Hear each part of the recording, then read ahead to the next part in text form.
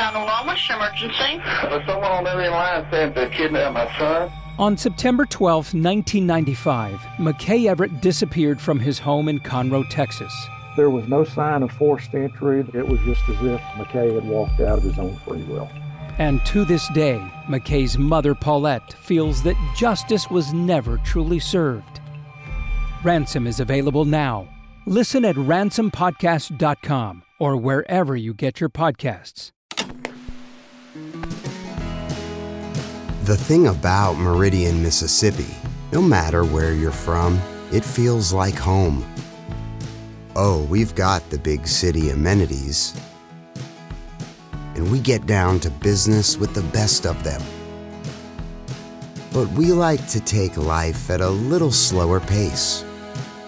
We find it's just more enjoyable that way. When we ask, what can we do for you? We mean it.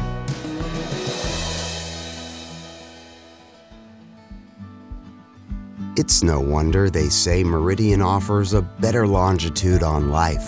Truth is, it's hard to describe us in just a few words.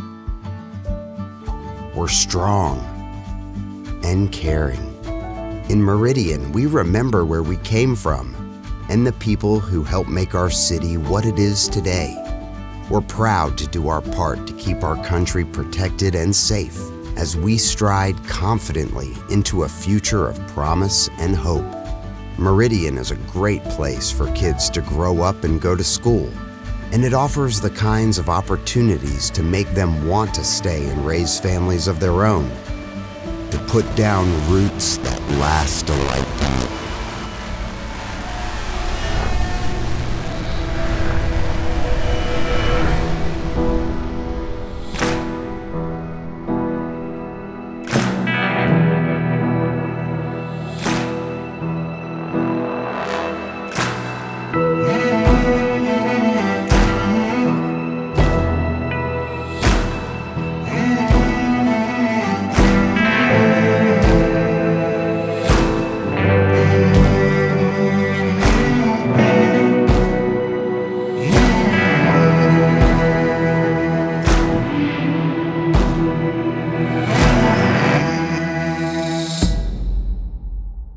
In doing this story, I realized early on that in order to talk about Meridian, I need to know Meridian. An informational video on the city's website was a decent place to start, but obviously wasn't going to give the most accurate depiction. So, I dug a little deeper. Okay, here's a quick history lesson. Meridian is located about 90 miles east of Jackson, the state capital, and it's the 6th largest city in Mississippi. Population, roughly 37,000. Meridian earned itself the title Strategic Center of the South as it built its economy on railroads and the transportation of goods, while also maintaining a focus on manufacturing, healthcare, and military. It's the home of the Meridian Naval Air Station that has been around since its establishment in 1961, providing thousands of jobs to residents. Outside of that, Meridian is pretty simple. Nothing flashy. Arguably the biggest celebrity to come out of Meridian is Jimmie Rodgers, a famous country singer-songwriter from the early 1900s. And if you research places to visit in town, you're pointed to a historic carousel located in Highland Park. Like I said, pretty simple. As far as government goes, Meridian operates under a mayor-council form. So upon learning this, I Googled Meridian, Mississippi mayor. Since 2013, Percy Bland has been the mayor of Meridian. He was last re-elected in 2017. The same year, Percy was involved in a fight at a youth baseball game, which I stumbled on after clicking on the video's link. To be fair, he was trying to break up the fight, and he didn't throw any punches, but a fellow Meridian police officer threw plenty. I then clicked on the news link, and I learned this was also the same year that mayoral candidate Mariner Durant was found dead in the woods on his property. His death was ruled a suicide, but the circumstances were definitely suspicious. He dropped out of the race shortly before his death for security reasons. Quote, "I'm just following what law enforcement tells me to do." Interestingly, one of his main goals was to open a citywide criminal investigation and audit, which I realized would have been a great idea after researching crime rates in Meridian. I'll just say, they're not good. But how does Christian fit into this? Into Meridian? Well, to be honest, he didn't really fit in. For the last few months of his life, he made Meridian his home, but that doesn't mean it ever felt like home to him. Dalewood was home. Christian moved to Meridian out of convenience, or inconvenience, whichever way you look at it. He and Whitley couldn't stay at Ray and Todd's house together, so if he wanted to be with her, he had to move. And so when he decided to move, he chose a place that was in close proximity to work and to his family. He didn't want to start a new life in Meridian per se. It just made sense at the time. But he talked a lot about getting out of there and moving to another city. He felt there had to be a better fit for him. Of course, that opportunity never came, and his life met an unexpected end on February 26, 2014. Do you ever wish you could become a detective and help find the clues to the case? How about all of that in a mobile game that you can take anywhere? In June's Journey, each scene leads to a new, thrilling storyline. Uncover the mystery of June's sister's murder and find out about scandalous family secrets. The gameplay lets you find hidden clues as you investigate a murder mystery. Escape to a bygone age of mystery, danger, and romance. Let your imagination run wild when decorating your island estate and collect scraps of information to fill your photo album and learn more about each character. Whether you're craving a good mystery or looking for an escape, you can immerse yourself in the world of June Parker. June's Journey is a hidden object mystery game with a captivating detective story taking you back to the glamour of the 1920s with a diverse cast of characters.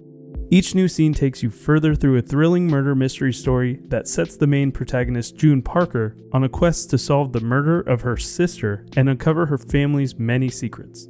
I travel so much while working that I personally love to play it while sitting around airports with all that free time I have.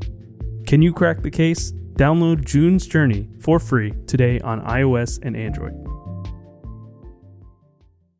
Welcome to a journey into the heart of the Texas Renaissance Festival, the nation's largest and rowdiest celebration of medieval fantasy.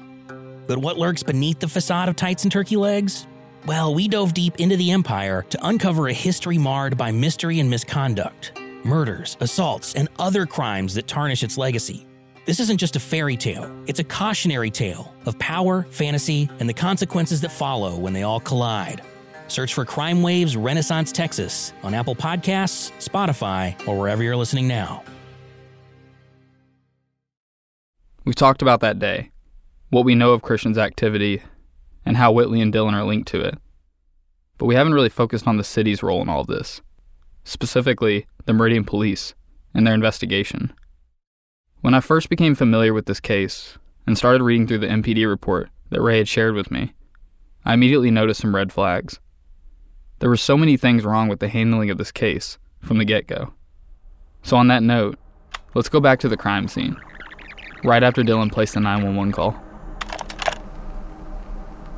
At approximately 5 p.m., Officer Lagoy arrives at the scene. He was the first to arrive. Officer Lagoy met Dylan at the front door, and he directed him to the upstairs bathroom.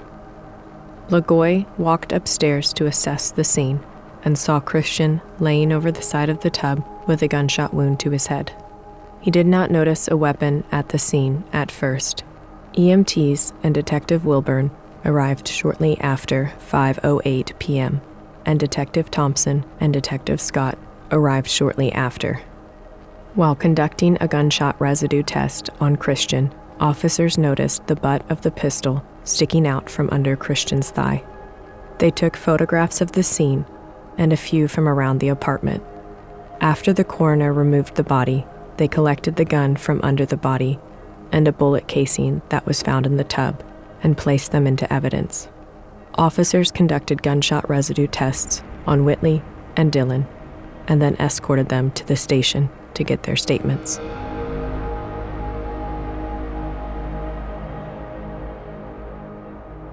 Now, at first glance, it doesn't seem like they did anything wrong.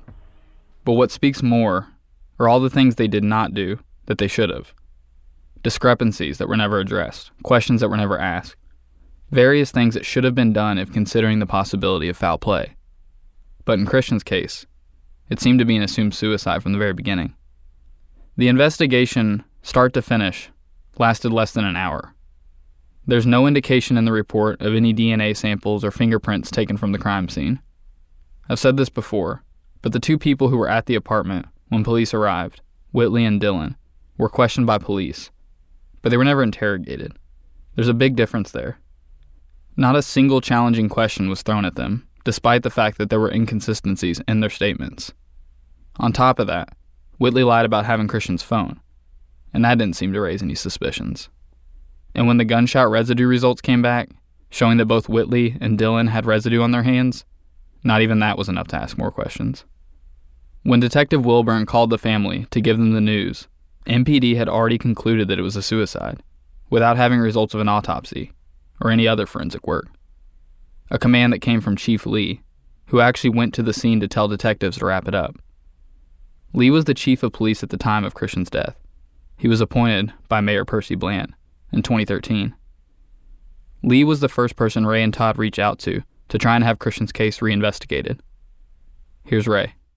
Lee, I had met with him and basically, said, hey, are y'all going to do anything? And I would like MBI to come in because we had been told that MBI was kind of the premier law enforcement of Mississippi, and that's what needed to happen. And he was very arrogant and refused and said that, they would continue to handle this, but that at that point they were considering it a suicide and that until they got the gunshot residue results back, they weren't doing anything.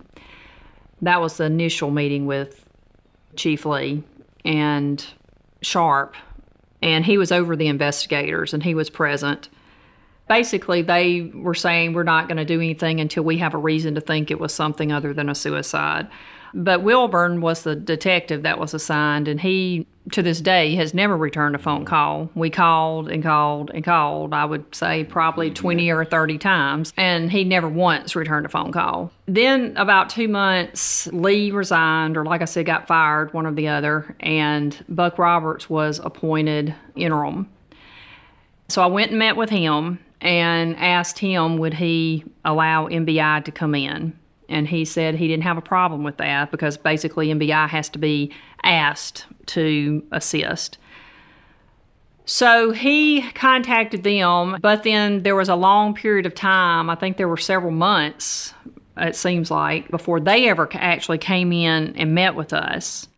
Shortly after this, Ray and Todd received a copy of the coroner's report. In his report, he listed the cause of death as undetermined, which surprised the Andriacchios and only gave them more reason to keep pushing forward. So they did. And just a month later, they caught a break when Mayor Bland fired Chief Lee, citing a loss of confidence in Lee's ability to lead the department. This was likely tied to sexual harassment claims against Lee that surfaced earlier that year. Needless to say, they let him go. And in place of Lee, Mayor Bland appointed interim chief Buck Roberts. Ray and Todd took this opportunity to meet with Roberts and ask him to get MBI involved in the case. Lee had initially told them no, but Roberts didn't have a problem with it, so he initiated the process, and the Andriacchios started working with MBI in May of 2014. We'll get to MBI in the next episode. For now, let's stick with MPD's involvement after MBI concluded their investigation in November 2014.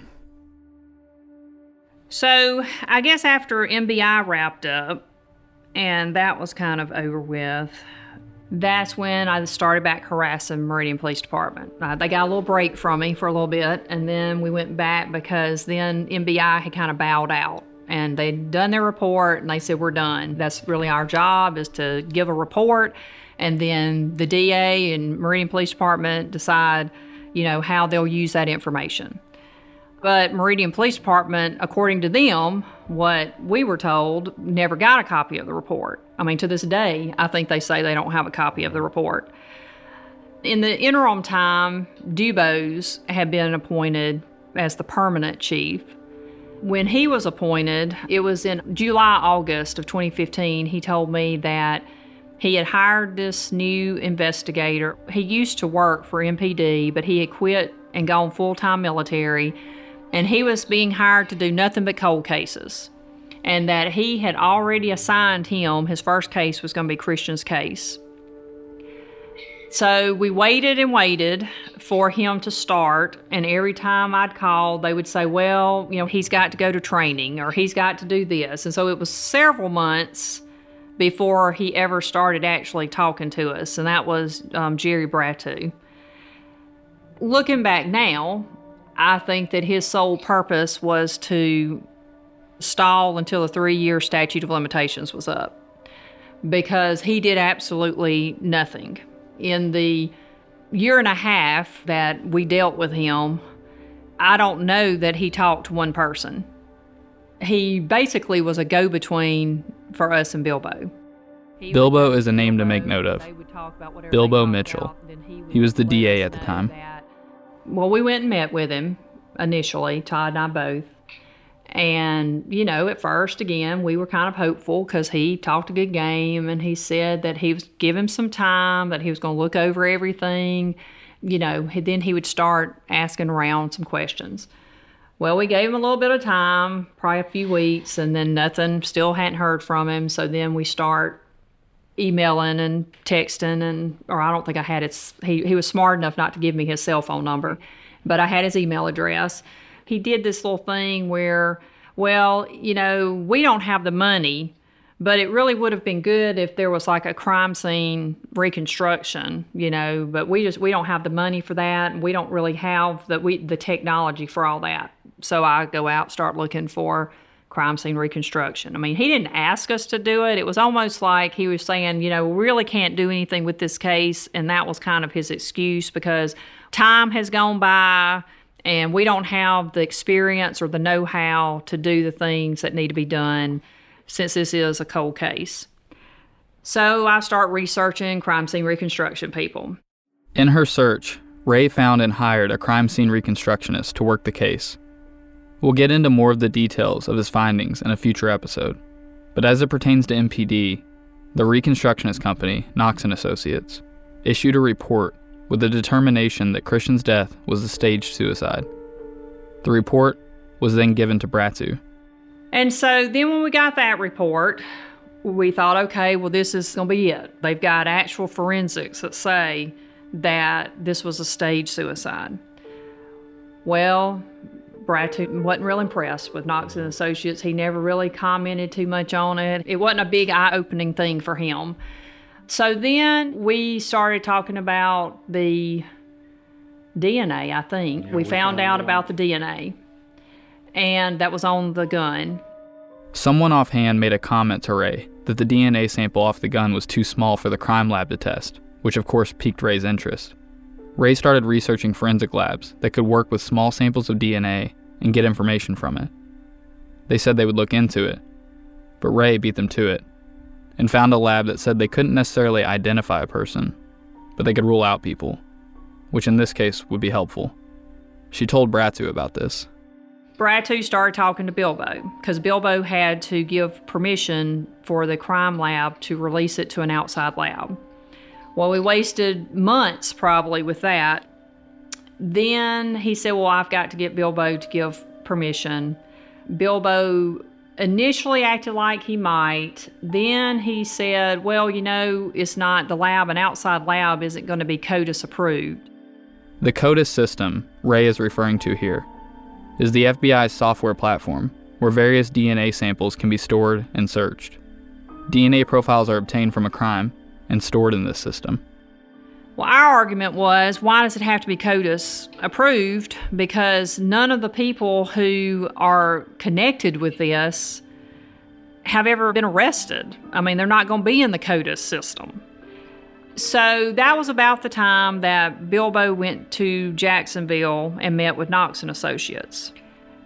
So it was waiting for him to give us permission, or waiting for him to give the crime lab permission to send out the DNA, when he goes down there, and then Bratu tells us, well, Bilbo is real positive about, what Knox & Associates had to say, and he thinks he has enough for murder. And so, of course, we kind of forgot about the DNA, because it was like, oh, okay, well, he's fixing to come back, and he's fixing to have some people arrested. So the DNA kind of dropped to the wayside and all of that. Well, he came back and we waited, and we waited, and nothing happened. And so we start harassing Bratu again. And in the course of that, he and I had had some disagreements over some different things that he had told. I kept pushing him to go and talk or interview Whitley and Dylan, because nobody had ever just questioned them. They had given a statement, and that was it. Well, he kept telling me that he couldn't talk to Whitley because Whitley was a minor. I mean, at that time, she was 7, I guess, had not quite turned 18.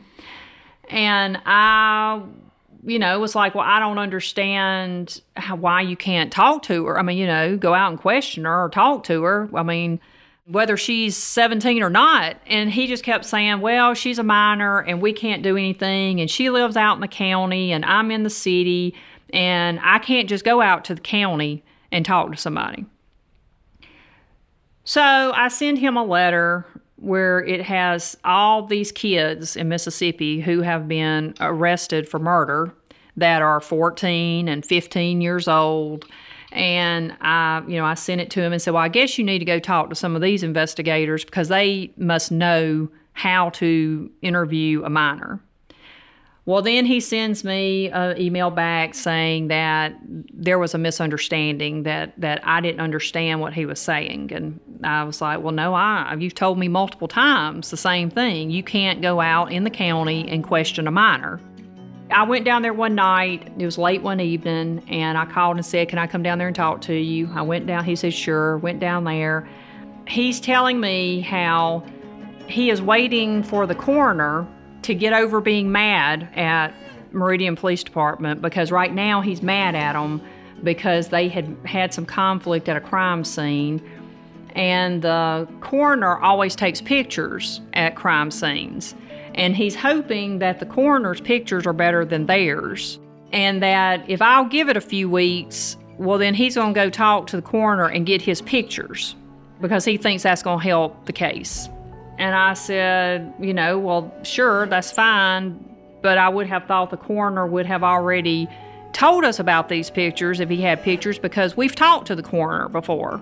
And he was like, no, he doesn't really let people know he does this. Well, we had the coroner's phone number. So as soon as I left the office, my brother calls and asks him, what about these pictures? And he tells him, I don't know what you're talking about. And Chris, tells him, well, Bratu is saying that you take your own crime scene pictures, basically. He said, I've never taken a picture at a crime scene in my career. He said, that's their job. That's not my job. So then, of course, I'm furious because he's lied to me again. So I send him another letter and basically blast him about how we have talked to Cobbler, and Cobbler says he doesn't know what that Bratu is talking about, that he's never taken pictures at crime scenes. So then I get another response back saying I must have misunderstood. Clearly things weren't going well with Bratu. And as if things hadn't been bad enough regarding his involvement, there was one final issue the Andriacchios ran into with him. So I think the last misunderstanding he and I had was when he kept telling us that, he really should have, that Bilbo, after Bilbo went and talked to Knox and them, he comes back and he says, well, it really would be good if we had luminol testing done in the apartment. And I said, well, yeah, that would be good, but who's going to do it? And he says, well, I had never done it before, and I'm going to probably look it up on YouTube, and I'm going to try doing it. And I said, well, I don't know that I want somebody doing this that's never done it before. I wasn't going to be able to trust his findings if he's never done this before. And he says nobody there at the police department has any experience doing this. So I said, okay, well, I'm going to get Knox and Associates to come up here and do it. When, he said, well, I can't stop you from doing that, but, he said, but let me look into it. So we wait, and we've already contacted Knox and Associates and said, will you come up here and luminol the apartment? And they said, sure. So we're trying to coordinate this with Bratu so that Meridian Police Department can be a part of it and, be present so that they can't say that anything is done improperly. And Bratu then says, well, we have a little problem. According to Bratu, the problem he ran into was that he spoke with the manager at the apartment complex, and she said that the city had to sign a letter taking liability if there was damage to the apartment during the luminol testing, but the city was unwilling to sign it. Ray offered to sign the letter herself, but Bratu said that wouldn't work. So Ray, unsure of what to believe, did some fact-checking. So we contact the manager. The manager says, I've never talked to Jerry Bratu. I don't know what he's talking about. I have no problem with anybody. We'll help do whatever. There was somebody that was in the apartment at this time. She said, I'll talk to her. I'm sure she'll be more than willing to allow them to come in if she knows that, it could help. So sure enough, girl says it's not a problem. We never sign anything. She never asked us to sign anything. So I send Bratu a letter, basically say, once again, you've lied. And this is just becoming a pattern. And basically, it seems to me that you and Bilbo are in some sort of conspiracy to make sure this case doesn't go anywhere. Well, then, he then responds to me and says, you've misunderstood, and I'm bowing out of this. I have requested to be taken off the case, which, of course, was fine with me because all he had done was lie to us and string us along for the last year and a half. Ray met with MPD again after Bratu resigned from the case. A new chief of police, Benny Dubose, had just been appointed. She set up a meeting with him and Lieutenant Sharp, but Dubose wouldn't be a part of the meeting. He stated he didn't think he should because he wasn't a part of this case from the beginning. Here's Ray. I, basically was saying, what's going on and why aren't y'all moving forward on this? And Sharp said, well, we think we have some new information. And I said, well, what is that? And he said, well, we've talked to Whitley, and Whitley told us that she actually doesn't think that Christian killed himself, that she thinks it was an accident, that he had the trigger changed on his gun to a hair trigger, and that she thinks that it was just an accident. And I said, so what's going to happen when you find out that the trigger was not modified? And he said, well, we're going to have a problem then, and we're going to bring her back in. And I said, because I can tell you right now the trigger wasn't modified. I said, if anything had been done to that gun, it would have been done at place, and he has already said the gun wasn't modified. And he said, well, we've sent the gun to the crime lab for a drop test, and we're going to see if, it malfunctions and if the trigger's been modified. And then he proceeded to say that, and we also have, a witness now that puts Dylan at Best Buy. And I said, well, who would that be? And he says, well, I can't say the name, but he works for us now, and he has told us that he was there. He saw Dylan there that day. And I said, well, you would have to be talking about Jared Johnson, who was one of the Best Buy people that Dylan gave the name of and who now works for you on the police department. And I said, we have him on tape saying that he cannot say that whether or not Dylan was there or not. And he says, well, well, he's told us that he can. At that point, I think I said, well, I'm going to end this because y'all basically are just manufacturing information. So I guess after starting his new role with MPD, he was able to give a different account of that day. I never heard the news story, but as a refresher, here's the account that we acquired. On the day, I can't really, remember who exactly. I feel like a ton of people that day. I was at work that day, but I can't remember anything about the day or anything like that. As you can tell, Ray and Todd's experience with MPD has been one of great frustration. To the Andriacchios, it was clear that MPD was not actively working the case. And to make things worse, Ray claims they were sending her down various rabbit trails, presumably to get her off their backs. With the realization that MPD wasn't going to get them the help they needed, the Andriacchios sought help from an attorney, Cynthia Speetgens, and a private investigator, Max Mays. Cynthia and Max were hired by the family and worked extensively on the case for years. To get started, I'd like to know how you got involved with the Andriacchios in this case. I became involved in December of 2014. I'd been doing some work with a criminal defense attorney over here since 2009. One day I got a call from him and asked me if I was interested in working on a case that was a private case, that was a non-indicted case. It was a suicide, supposedly, but the mother did not believe it was a suicide. She had asked him about working on the case for her, and he insisted that she hire me to work with him. It's a little unusual because normally in cases they're already indicted, there's a suspect or defendant or something like that. I get what is called a discovery, that's the law enforcement investigation files. But in this particular case, there was not any discovery because the case had been closed by law enforcement as a suicide. The only thing Mrs. Andriacchio had was information that she had gathered through other people that had been hired prior to me and some sketchy information about what had happened to her son. Anyway, she sent me all of that prior to our meeting, and I looked at what she had sent me, and based on what I had in my possession at that time, and based on the evidence that was there, I decided that it was something worth looking into. You probably ought to tell them your background. Well, I worked for 10 years for the Jackson Police Department. I worked the patrol division. I worked narcotics for 5 years. I worked 13 years with the Hinds County District Attorney's Office. Most of those years with Cynthia there. 2005, I retired.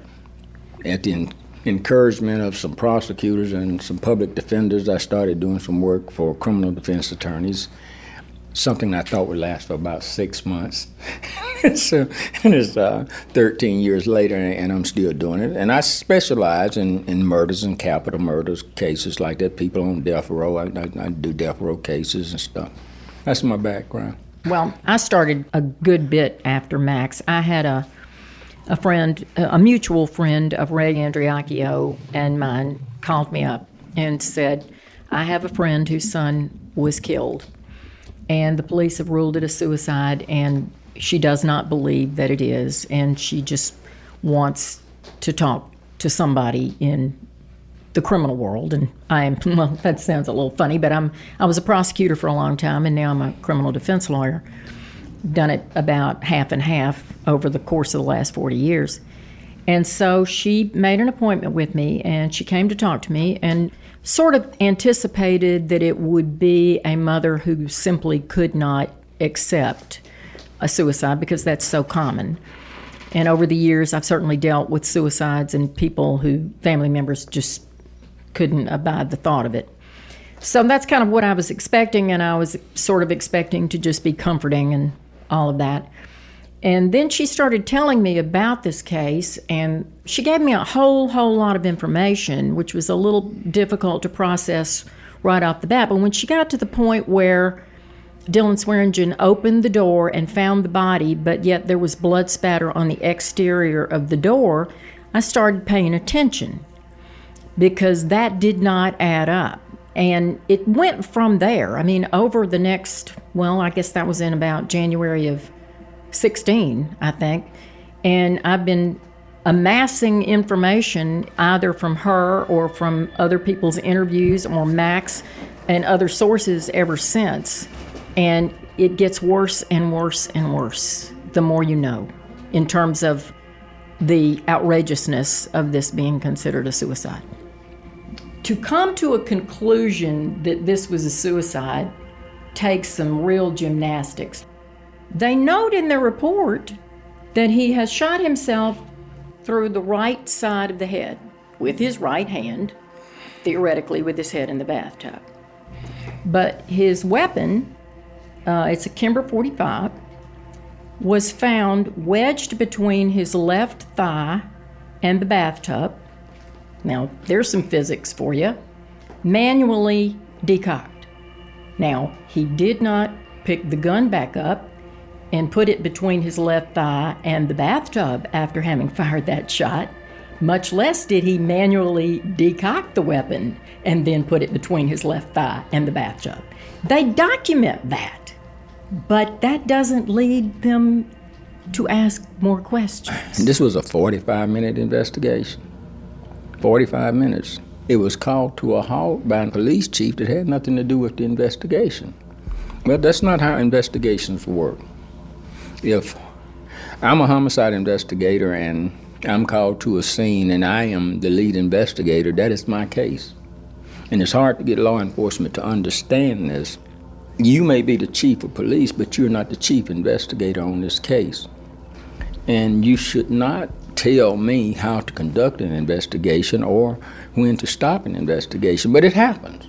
In this case, an investigation is stopped within 45 minutes, and from all indications at that point, nothing else was really ever done on the case.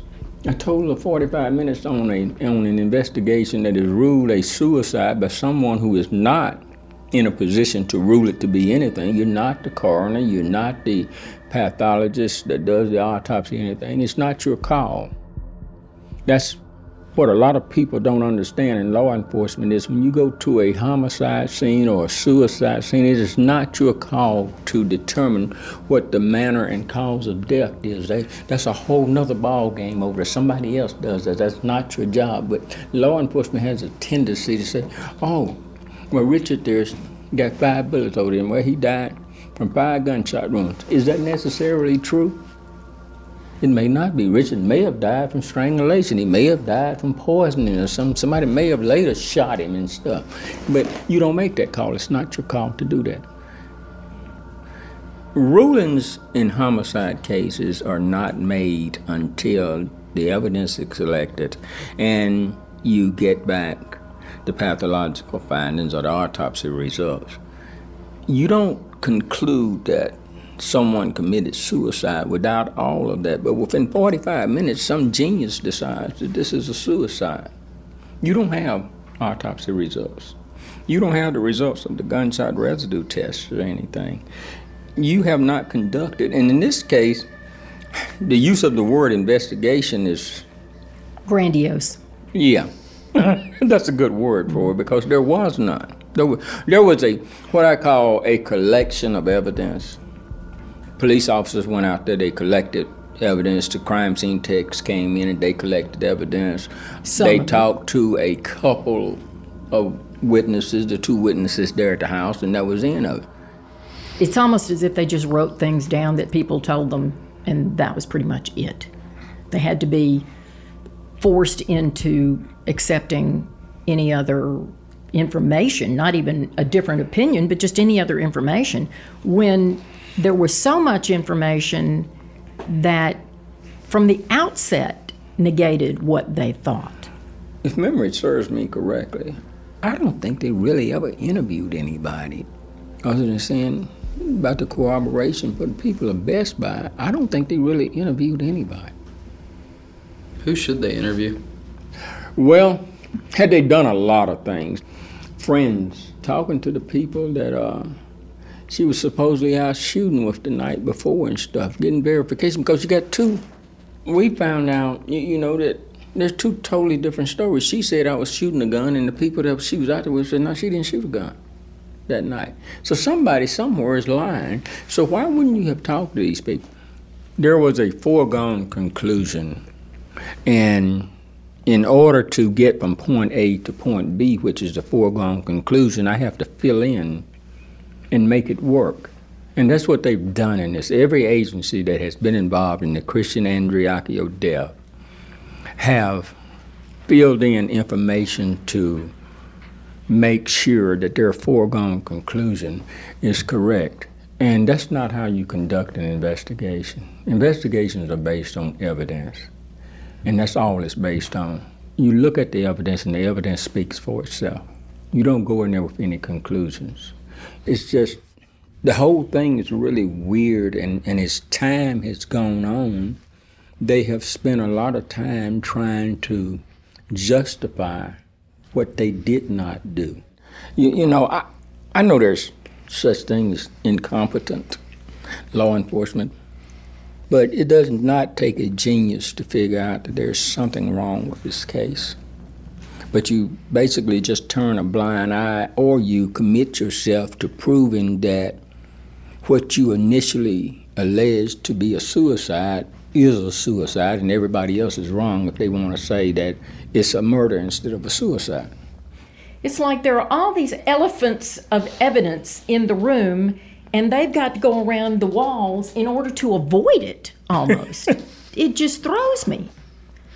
I don't know. I have so much compassion for this family, because besides the fact that, they've lost a son and a brother and a nephew and all of this, it's as if nobody even cares enough to ask a question.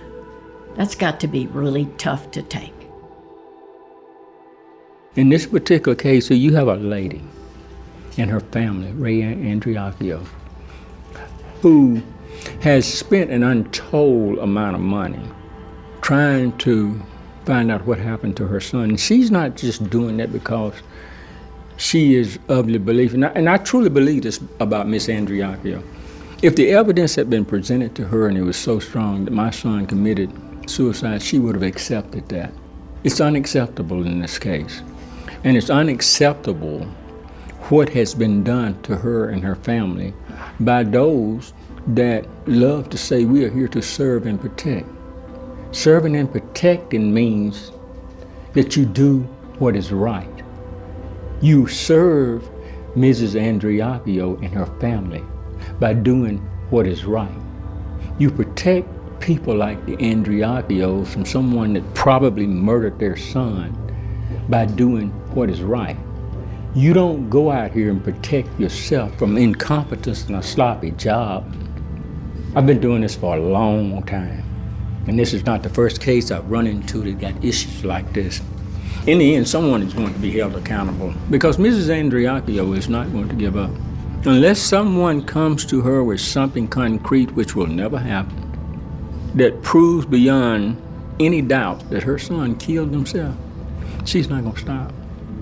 So, for those out there that have been involved in this investigation, who helped to botch this investigation, shame on you. That's the only thing I can say about it. And I would say to the day I go to my grave, or to somebody to prove me exactly wrong, Christian Andriacchio did not commit suicide.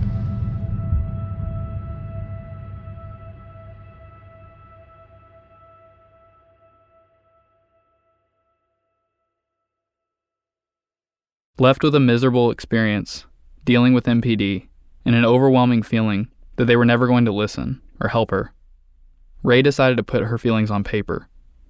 She sat down one night and laid everything out in a letter. She asked the local newspaper, the Meridian Star, to print the letter and offered to buy ad space, but they refused. And she then called the Clarion Ledger, and they also refused. It was important to me that she had an opportunity to read her letter and finally have it heard. It's titled, An Open Letter to the people who hold the fate of my son in their hands.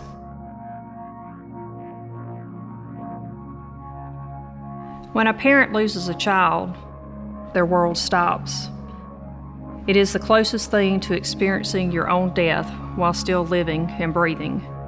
But you are living and breathing, and you do still have other children and other responsibilities, so you carry on.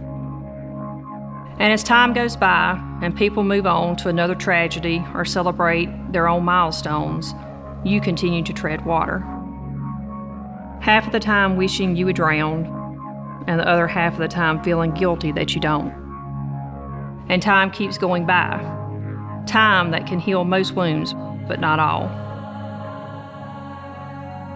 The only thing worse for a parent than the death of a child is the death of a child by violence.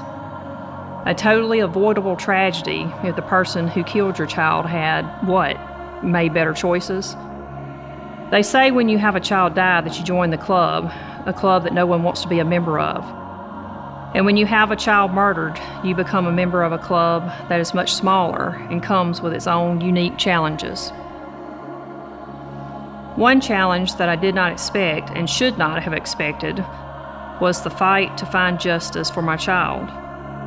Years filled with sadness, overwhelming grief, frustration, disbelief, disillusionment, and anger.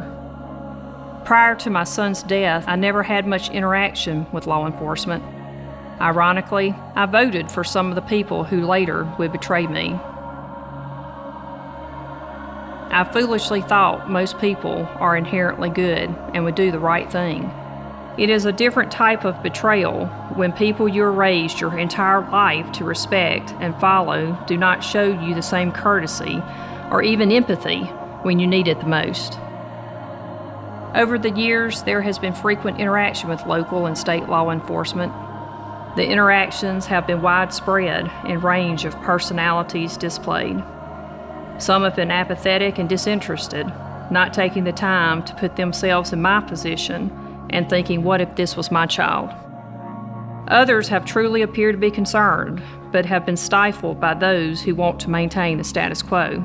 If I don't ask, I don't have to tell. And then there are those who didn't even bother returning my calls because what would they say? They couldn't tell the truth. That would be bad for so many people now. So they just didn't call, feeling this made them less culpable. But of all of those people, the worst were those 2 or 3 that smiled sadly, patted my hand, and told me as they led me out of their office that they were going to take care of everything. And then as soon as I left, they were planning ways to keep justice from happening.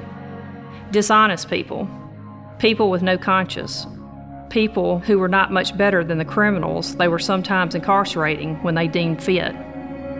Not when a jury reached a judgment, but when they reached their judgment. Not caring that they were playing with the emotions of not one person, but an entire family of grieving souls. Not caring that we could reach an almost euphoric high when we received a phone call of hope, but could come crashing down to the lowest low a day later when they did not follow through with what they had promised.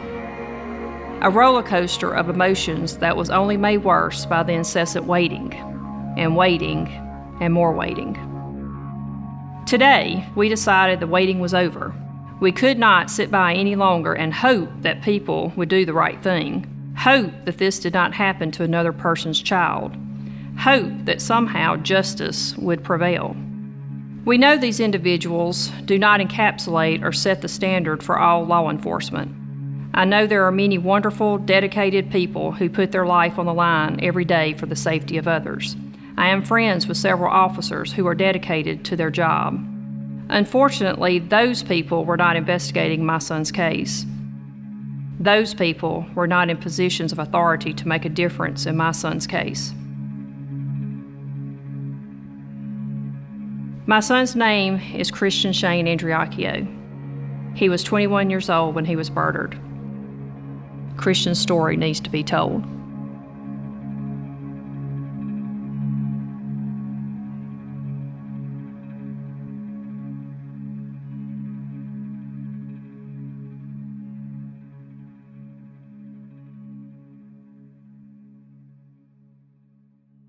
In January of 2017, MPD brought in a new detective named Jay Arrington.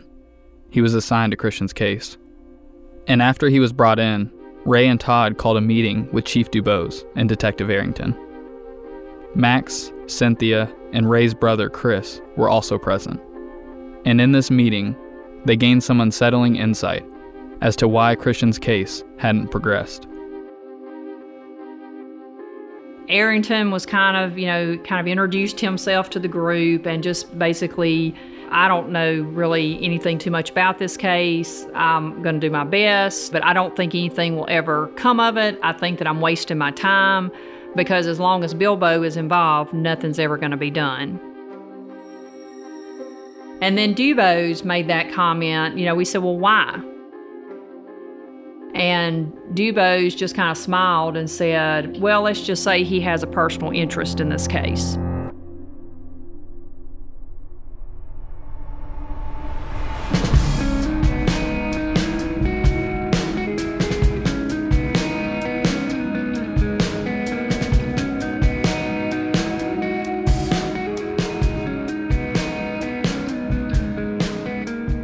Culpable is a production of Resonate Recordings and Tenderfoot TV, in conjunction with Cadence 13.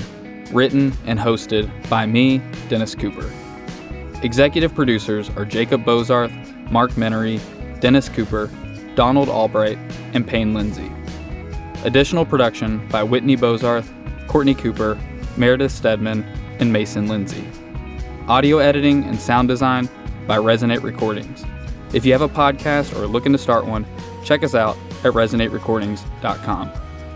Our theme music and score is by Dirt Poor Robbins, cover art by Drew Bardana. You can follow us on social media at Culpable Podcast. Show notes as well as bonus content can be found on our website, culpablepodcast.com. If you enjoyed this episode, please take time to subscribe, rate, and review. Your feedback is greatly appreciated. Thank you for listening.